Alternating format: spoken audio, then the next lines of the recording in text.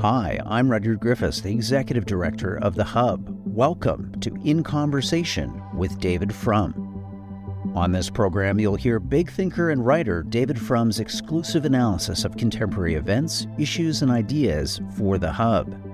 In Conversation with David Frum is hosted by The Hub's editor-at-large, Sean Speer. If you're enjoying this program, please visit our website at www.thehub.ca for more great insights into the big issues and ideas driving the public conversation. The Hub's podcasts featuring David Frum are generously supported by the Ira Gluskin and Maxine Granovsky-Gluskin Charitable Foundation. Welcome to Hub Dialogues. I'm your host, Sean Speer, editor-at-large at The Hub. I'm honored to be back in conversation with David Frum for another installment of our bi-weekly video and podcast series on the key issues concerning Canadian policy and politics. In today's conversation, we'll cover the growing divergence between the United States' fast-growing economy and Canada's slow-growing economy, and what the differences might tell us about policy and politics in the two countries. We'll also discuss a new book about former Ontario Premier Mike Harris's legacy, to which we both contributed, and its lessons for today. David, thanks as always for joining us. Good to be with you. At a time when there's a lot of news happening around the world, one of the most underreported stories is that the U.S. economy has been performing like gangbusters.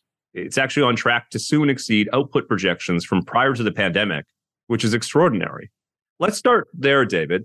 Why do you think the strong performance of the American economy has not only been overlooked by a lot of the media, but would also be a surprise to many Americans who tell pollsters that they're generally down on the economy?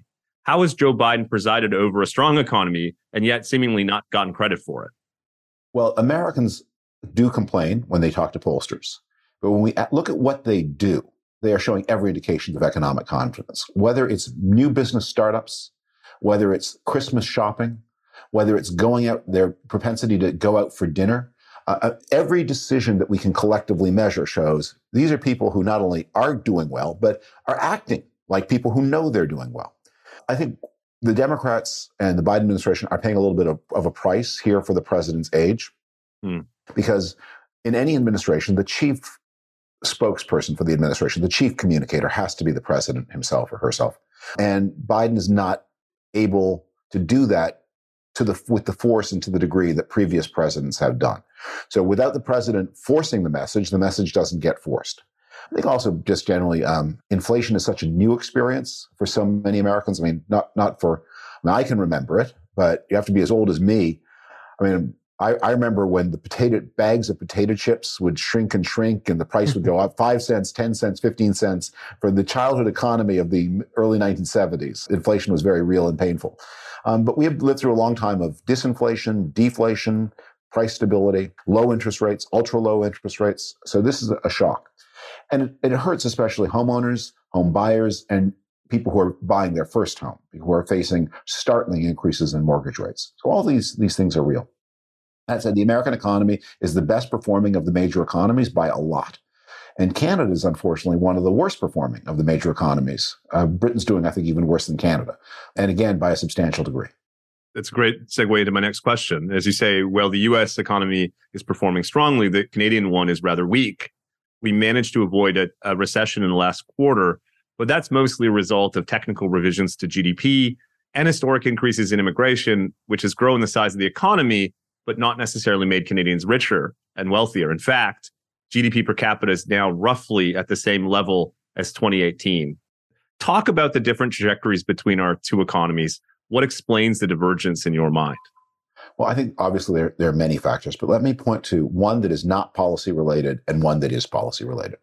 The one that's not policy related is Canada is a very trade dependent economy, much more so than the United States, and therefore has much more exposure to China.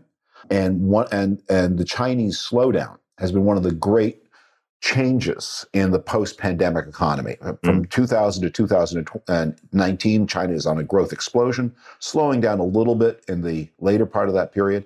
And of course, Canada not only sells a lot to China, but it sells into world markets many of the inputs that go into China. So Canadian potash grows the feed that sustains the Chinese chickens that a country that is able to buy more meat is able to grow. So it isn't that you sell the potash directly to China, but you sell it into supply chains whose ultimate beneficiary is the Chinese consumer. And with the Chinese consumer doing worse and worse, Canada feels that through all kinds of things it sells directly and into global supply chains. So that's not policy related. There's nothing that can be done about that. That's just a fact that weighs more heavily on Canada than it does on the United States. But something that is very policy related is Canadians have a lot of home debt, a lot of mortgage debt. Much more, the Canadian house market is much more inflated and distorted than the US market. And so when interest rates go up, and Canadians, of course, there's no deductibility of home mortgage interest rates. So when interest rates go up, that leaves Canadian consumers with a lot less to spend on everything else than their American counterparts have got. And I think that's one of the real motors when you're looking at what's going wrong specifically in the Ontario economy. It just seems that after paying for their house, Ontarians have a lot less for everything else. Yeah, we'll come to consumer confidence numbers in a minute because I think they reflect precisely what you're talking about there. But before we get there, I want to put a theory to you that I've been thinking about for some time. Traditional economics tells us that there are trade-offs between economic efficiency and equity. Yet, over the past decade or so, some credible progressive economists sought to challenge this theory, or at least a simplistic version of it. They've persuasively argued that there are some pro-equity policies that can also have efficiency upsides. It seems to me like the Trudeau government internalized those arguments and turned them into an almost caricatured understanding of how the economy works, that it could essentially neglect questions of economic efficiency in favor of climate policy and social welfare spending and so on, which they would then dress up as a pro-growth agenda, even though the arguments that these policy choices were growth enhancing were shaky at best. Yeah. So let me put it to you. How much do you think the differences here are ideological in a way, that the Trudeau government has tested a progressive economic theory and discovered that doesn't quite hold up in practice?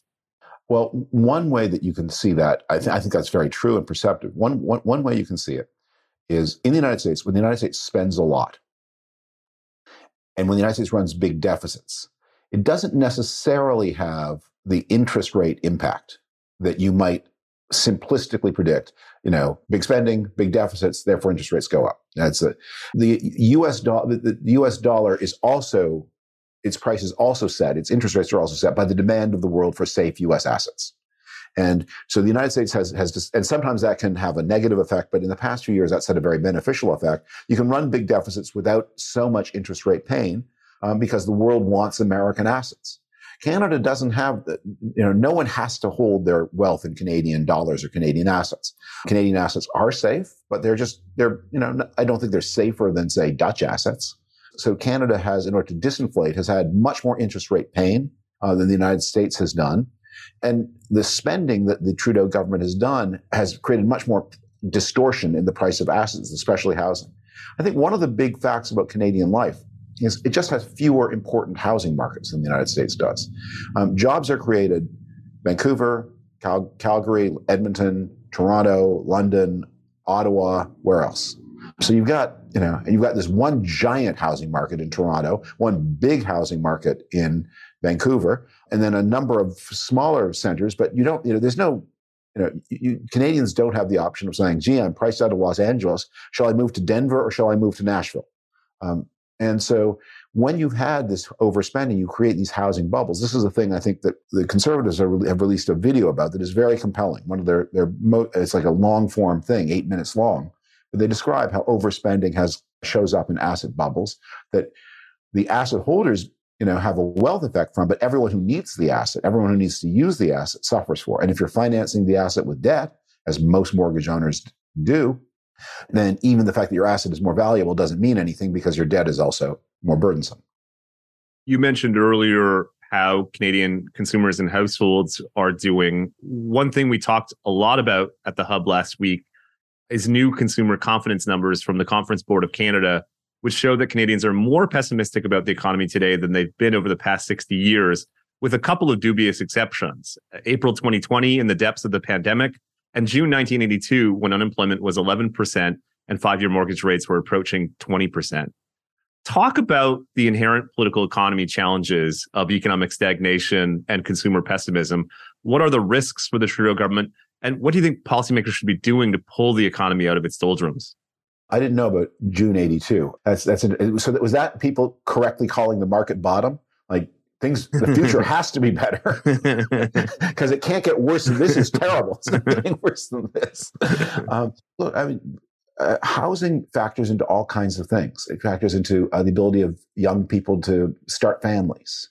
I think that I wonder whether there's a kind of, when we see the pessimism that is expressed also in the United States, whether the pessimism is not some kind of articulation of the feeling that a lot of people of our age or my age have, which is, my life has sort of worked out and I'm pretty comfortable. But when I look at my kids, I really worry for them, because how do they get that first step on the housing ladder? And that means, and because they can't, that means they're delaying having the children of their own. So where are my grandchildren? And I think that may be more than purely economic factors. That may be something that's weighing on the confidence numbers. And Canada also Canada's made that.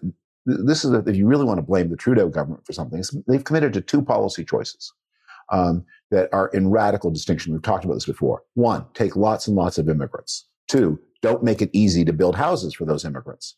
So if you're adding 300,000 people a year, I don't know how many households we're adding to the Canadian population, but 200,000 households a year to the Canadian population, you'd better be building 200,000 units of housing. And of course, nothing like that is happening. And because the job market is so much in the Greater Toronto area, it's maybe not even with what, there's probably no policy in the world that can provide enough housing for that. So there's this contradiction between the population policy and the housing policy. And I think people figure that out. And Canadians are pretty tolerant. They're not hostile to new immigrants as such. But they say, well, where is everyone going to live? And specifically, where is my daughter going to live, because she and her boyfriend can't get a house together and start a family? The Hub has the perfect holiday gift for the thinking person in your life. That's right, you can give the gift of the Hub. Hub giftees get all kinds of great benefits, including a one-size-fits-all luxury twill Hub baseball cap to sport their hubbiness this holiday. You get access for your giftee to Hub Forum, our daily email newsletter and discussion group, complimentary access for the giftee to all our live events, and special offers on events, books, and Hub merchandise. Grab your Hub gift subscription right now at our website, www.thehub.ca. Simply click on the Join button, scroll to the bottom of our membership page, follow the instructions, and we'll give you 20% off right now on this gift offer. Simply input the promo code SUBSCRIBE20 at checkout. Give the gift to the Hub this holiday season. We're speaking on December 7th. Today, David, we released an episode of our regular podcast, Hub Dialogues, with Cato Institute Senior Fellow Johan Nornberg about economic growth and globalization and the importance of a focus on rising living standards. And one thing we talked about in the context of some of the positive numbers we've seen out of the U.S. economy, not just in recent months, but really over the past decade or two relative to its peers, is whether the U.S. economy can continue to churn along in spite of its dysfunctional politics, or if politics ultimately comes a break on American growth, dynamism, and innovation. What do you think? I thought you were going to ask a different question, so I'd mentally prepared a different answer. So let me give you the answer I prepared. And then is one of the questions you might have is, there's a lot of feeling right now, you hear it a lot, that people today have had no improvement over people in some year in the past. And I think this is just untrue. And it's a testimony to our bad memories that we don't remember what things were like as recently as the 1990s. But the kernel of truth in that is, if you started your economic life in 1948, and if you came toward the end of your economic life in the middle 1970s, and you would live for many years as a retiree, but your income had started from such a low base and had improved so much that no matter how big a complainer you were, you couldn't miss, my life has become dramatically better. Yes. When you start from a higher base and the pace of improvement is slower, even though you really are better off, it's not, if you're inclined to be negative or pessimistic or to ungrateful, you have a basis for that. So I think that's one of the things that has changed is, as we get more and more prosperous, we become less and less appreciative. The difference from, moving from a house that didn't have an indoor toilet to one that did is much more dramatic than moving from a house that had one bathroom for everybody in the family to having one bathroom for every person in the family, which is what we're doing now. As to the political dysfunction in the United States, look, there's a Russian roulette element. The increasing willingness, especially of Republicans, but not only them, to play games with things like the debt ceiling has meant that the Americans are willing to risk economic catastrophe for partisan gains in a way that they just didn't used to be. And one day you have to wonder if you're playing volleyball with nuclear weapons, someday someone's going to drop the volleyball and the nuclear weapon may go off. But the American system has always it's always had a lot more room for rent seeking than parliamentary systems do. And for all the many things you can say about the Canadian system and undue progressivism and overspending, the American system just is very vulnerable to things that redistribute in random ways from politically organized groups from less politically to more politically organized groups. Let me give you one very stark example. I think we've talked about this before, which is the complexity of the American tax code, which requires many people to hire tax preparers who shouldn't have to, and just about everybody to use paid computer software when they shouldn't have to. And that's just the result of giveaways to special interest groups. And that is a dysfunction. And countries that have higher levels of taxation and spending still don't do dumb things like force people to waste hundreds of thousands of dollars on tax preparation unnecessarily. Let's turn the conversation now to the political and policy legacy of Ontario Premier Mike Harris. I mentioned earlier that you contributed a new forward to a book on him. I was pleased to contribute an essay on his social welfare reforms. I want to wrap up our conversation with some questions about Harris, his record, and the possible lessons for today. We've been talking about the parallels between Canada and the United States. How much should we understand Harris's common sense revolution, as his policy platform was famously called, as part of a broader conservative ascendancy that we witnessed in the 1980s and 1990s in the United States, including, of course, the Reagan presidency and Newt Gingrich's contract with America, and just a general sense that conservatives were both winning the battle of ideas and at the ballot box? Go back to that era when North American conservatism was really focused on ideas and arguments. Yeah. Well, Harris instituted a series of both reforms to taxing and spending and a series of reforms to the efficiency of the economy. Specifically, he got rid of rent controls in the city of Toronto, which is a huge boon. It was one of the things that made the transformation of Toronto into a great world city possible, because Toronto had for 20 years been misgoverned by these completely foolish controls on rents. He also tried to change the path of both spending and taxing in a way that would be pro-growth, but also just allay the burden of debt. So it was a radical government, but it was not a high-intensity government. Harris's opponents were often very high-intensity, but Harris tried to avoid culture war. He tried to avoid provocation. He had that kind of sleepy manner in which he was doing radical things, but doing it in this way where he's trying to reassure you that nothing too disturbing was going on. And that's been sort of the opposite of where Canadian conservatism has been since 2010, where actually, the Harper government didn't do stuff that was that radical, but it was talked more radical than it did, whereas Harris did more radical than he talked. There was an agenda off the shelf ready to be implemented. And Canada was a little slower to catch up to the conservative policy revolution of the 70s and 80s. And many of the steps of that revolution were actually implemented at the federal level by liberal governments. It was the, Chrétien government with Paul Martin as finance minister did a lot of not to diminish what the Mulroney government did, but they balanced program spending, but because interest rates were high in the 1980s, they were never able to balance the books entirely because they could never balance the books, including interest costs. They made sure that the government raised as much as it spent on programs. They were never able to close that gap with interest costs. Chrétien and Martin did close that gap, partly helped by lower interest rates, but partly just by, again, severe fiscal discipline.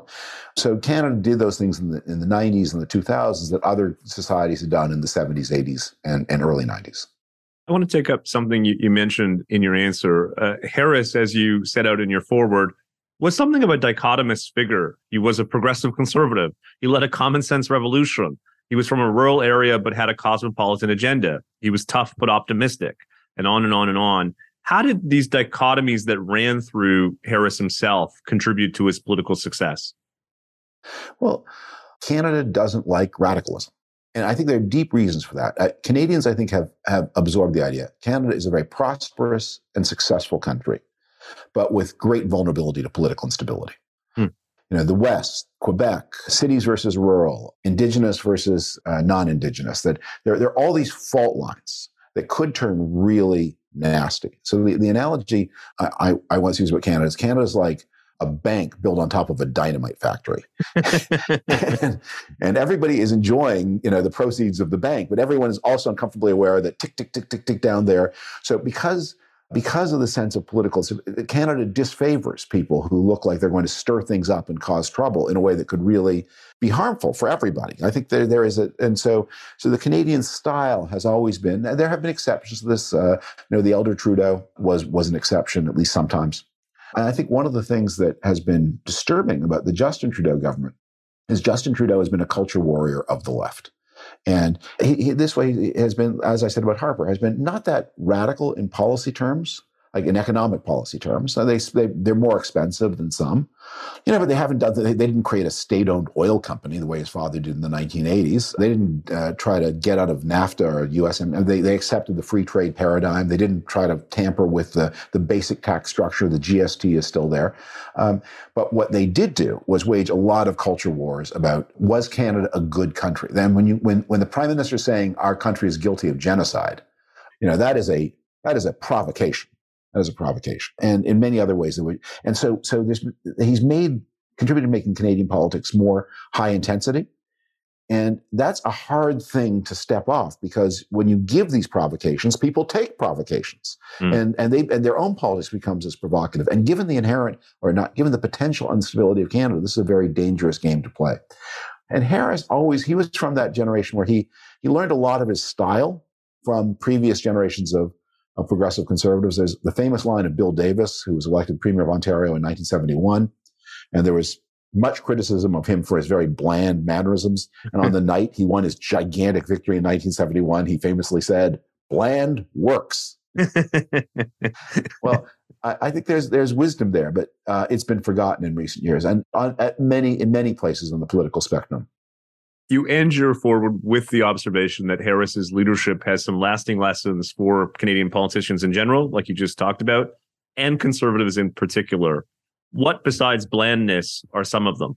Understand that there are dichotomies here, and the need to be optimistic, and the need to show people that you are governing for everybody, and never losing sight of the fact that you're doing reform. When you're doing reforms that are kind of tough, you can't sell a potentially tough reform by saying, okay, well, this will benefit my voters. You have to sell the tough reform by saying, this is going to have a lot of people who didn't vote for me are going to benefit from this. Let's wrap up, David, by returning to the subject of the kind of foundational importance of economic and fiscal policy. It's something similarly that you outlined in the foreword to Mike Harris. What did he understand, and what must Canadian policymakers understand in light of the economic stagnation that we talked about at the outset? I remember covering these debt debates very intensely. I interviewed Paul Martin in about 1993. I did a lot of work with the Ray government as they tried to cope with it. Because nobody has to hold Canadian dollar assets, Canada has to be a much more fiscally conscious country than the United States can be. And Canadian progressives who often get their ideas from their American counterparts, people need to hold US dollar assets. There's really no choice about that. And so that gives the United States a scope on fiscal policy that Canada cannot have. And Tommy Douglas famously said, progressive hopes have been wrecked again and again on fiscal irresponsibility. And that's something that Canadians of all stripes, especially Canadian progressives, but not only them, need to keep in mind. Canada got into a mess of debt trouble in the 1980s, and it was originally Pierre Trudeau's fault. But even after governments began, it wasn't just that he massively overspent, but he made these tremendous gambles on state-led development in the energy industry that were incredibly irresponsible and foolish and obviously stupid even at the time. I remember as a 21-year-old looking at the plans for the new, what was it called? NEP, New Energy Policy. And what they showed was, charts of the price of oil from 1981 to, the future. And it showed this steady state line. And if you look back, the price of oil, but the future holds slow, steady, predictable growth of the petroleum price. And on that basis, we're going to gamble the whole economic future of the country, because we can tell through our cybernetic models what the price of oil will be in 1987. And of course, the price of oil then proceeds immediately to collapse. And and Canadians then have a lost decade of desperately trying to repay the debts that were incurred by this irresponsible government. And it was really painful. And it took more than a decade to recover from. Don't make those mistakes. A generation of Canadians learned from the 82 to 93 experience. Don't get into this mess in the first place. And I worry that in the past few years that wisdom has been lost. We've just become farther away from the painful experience that taught the wisdom. So the task ahead for Canadian governments is going to be returning to fiscal prudence. And the problem is that's no fun. That's really no fun. But the only excuse for it is, but not doing it will be even less fun, even though it's not obvious in advance how much not fun not doing it will be. And hopefully this new book about Premier Harris and his legacy can help a new generation of Canadians learn those lessons. And these conversations can contribute to that re-education as well. David, I want to thank you for joining me for another episode, and I look forward to catching up in a couple of weeks. Bye-bye. Thank you for listening to In Conversation with David Frum, brought to you by The Hub, Canada's leading source for analysis and insights on public policy. We hope that you've enjoyed this episode. Please share your favorite Hub podcasts with friends and family and subscribe wherever you get your audio online. We also appreciate your ratings and reviews, so please leave us one. And a friendly reminder that you can access a video version of this recording anytime on YouTube. Simply search for The Hub or The Hub Canada, or go to our website, www.thehub.ca. I'm the Hub's Executive Director, Rudyard Griffiths. The host of today's program was Sean Speer, the Hub's Editor-at-Large. This episode was produced by Amal Attar-Guzman. The Hub's audio producers are Alex Gletch and David Matta. The Hub's podcasts featuring David Frum are generously supported by the Ira Gluskin and Maxine Granovsky Gluskin Charitable Foundation.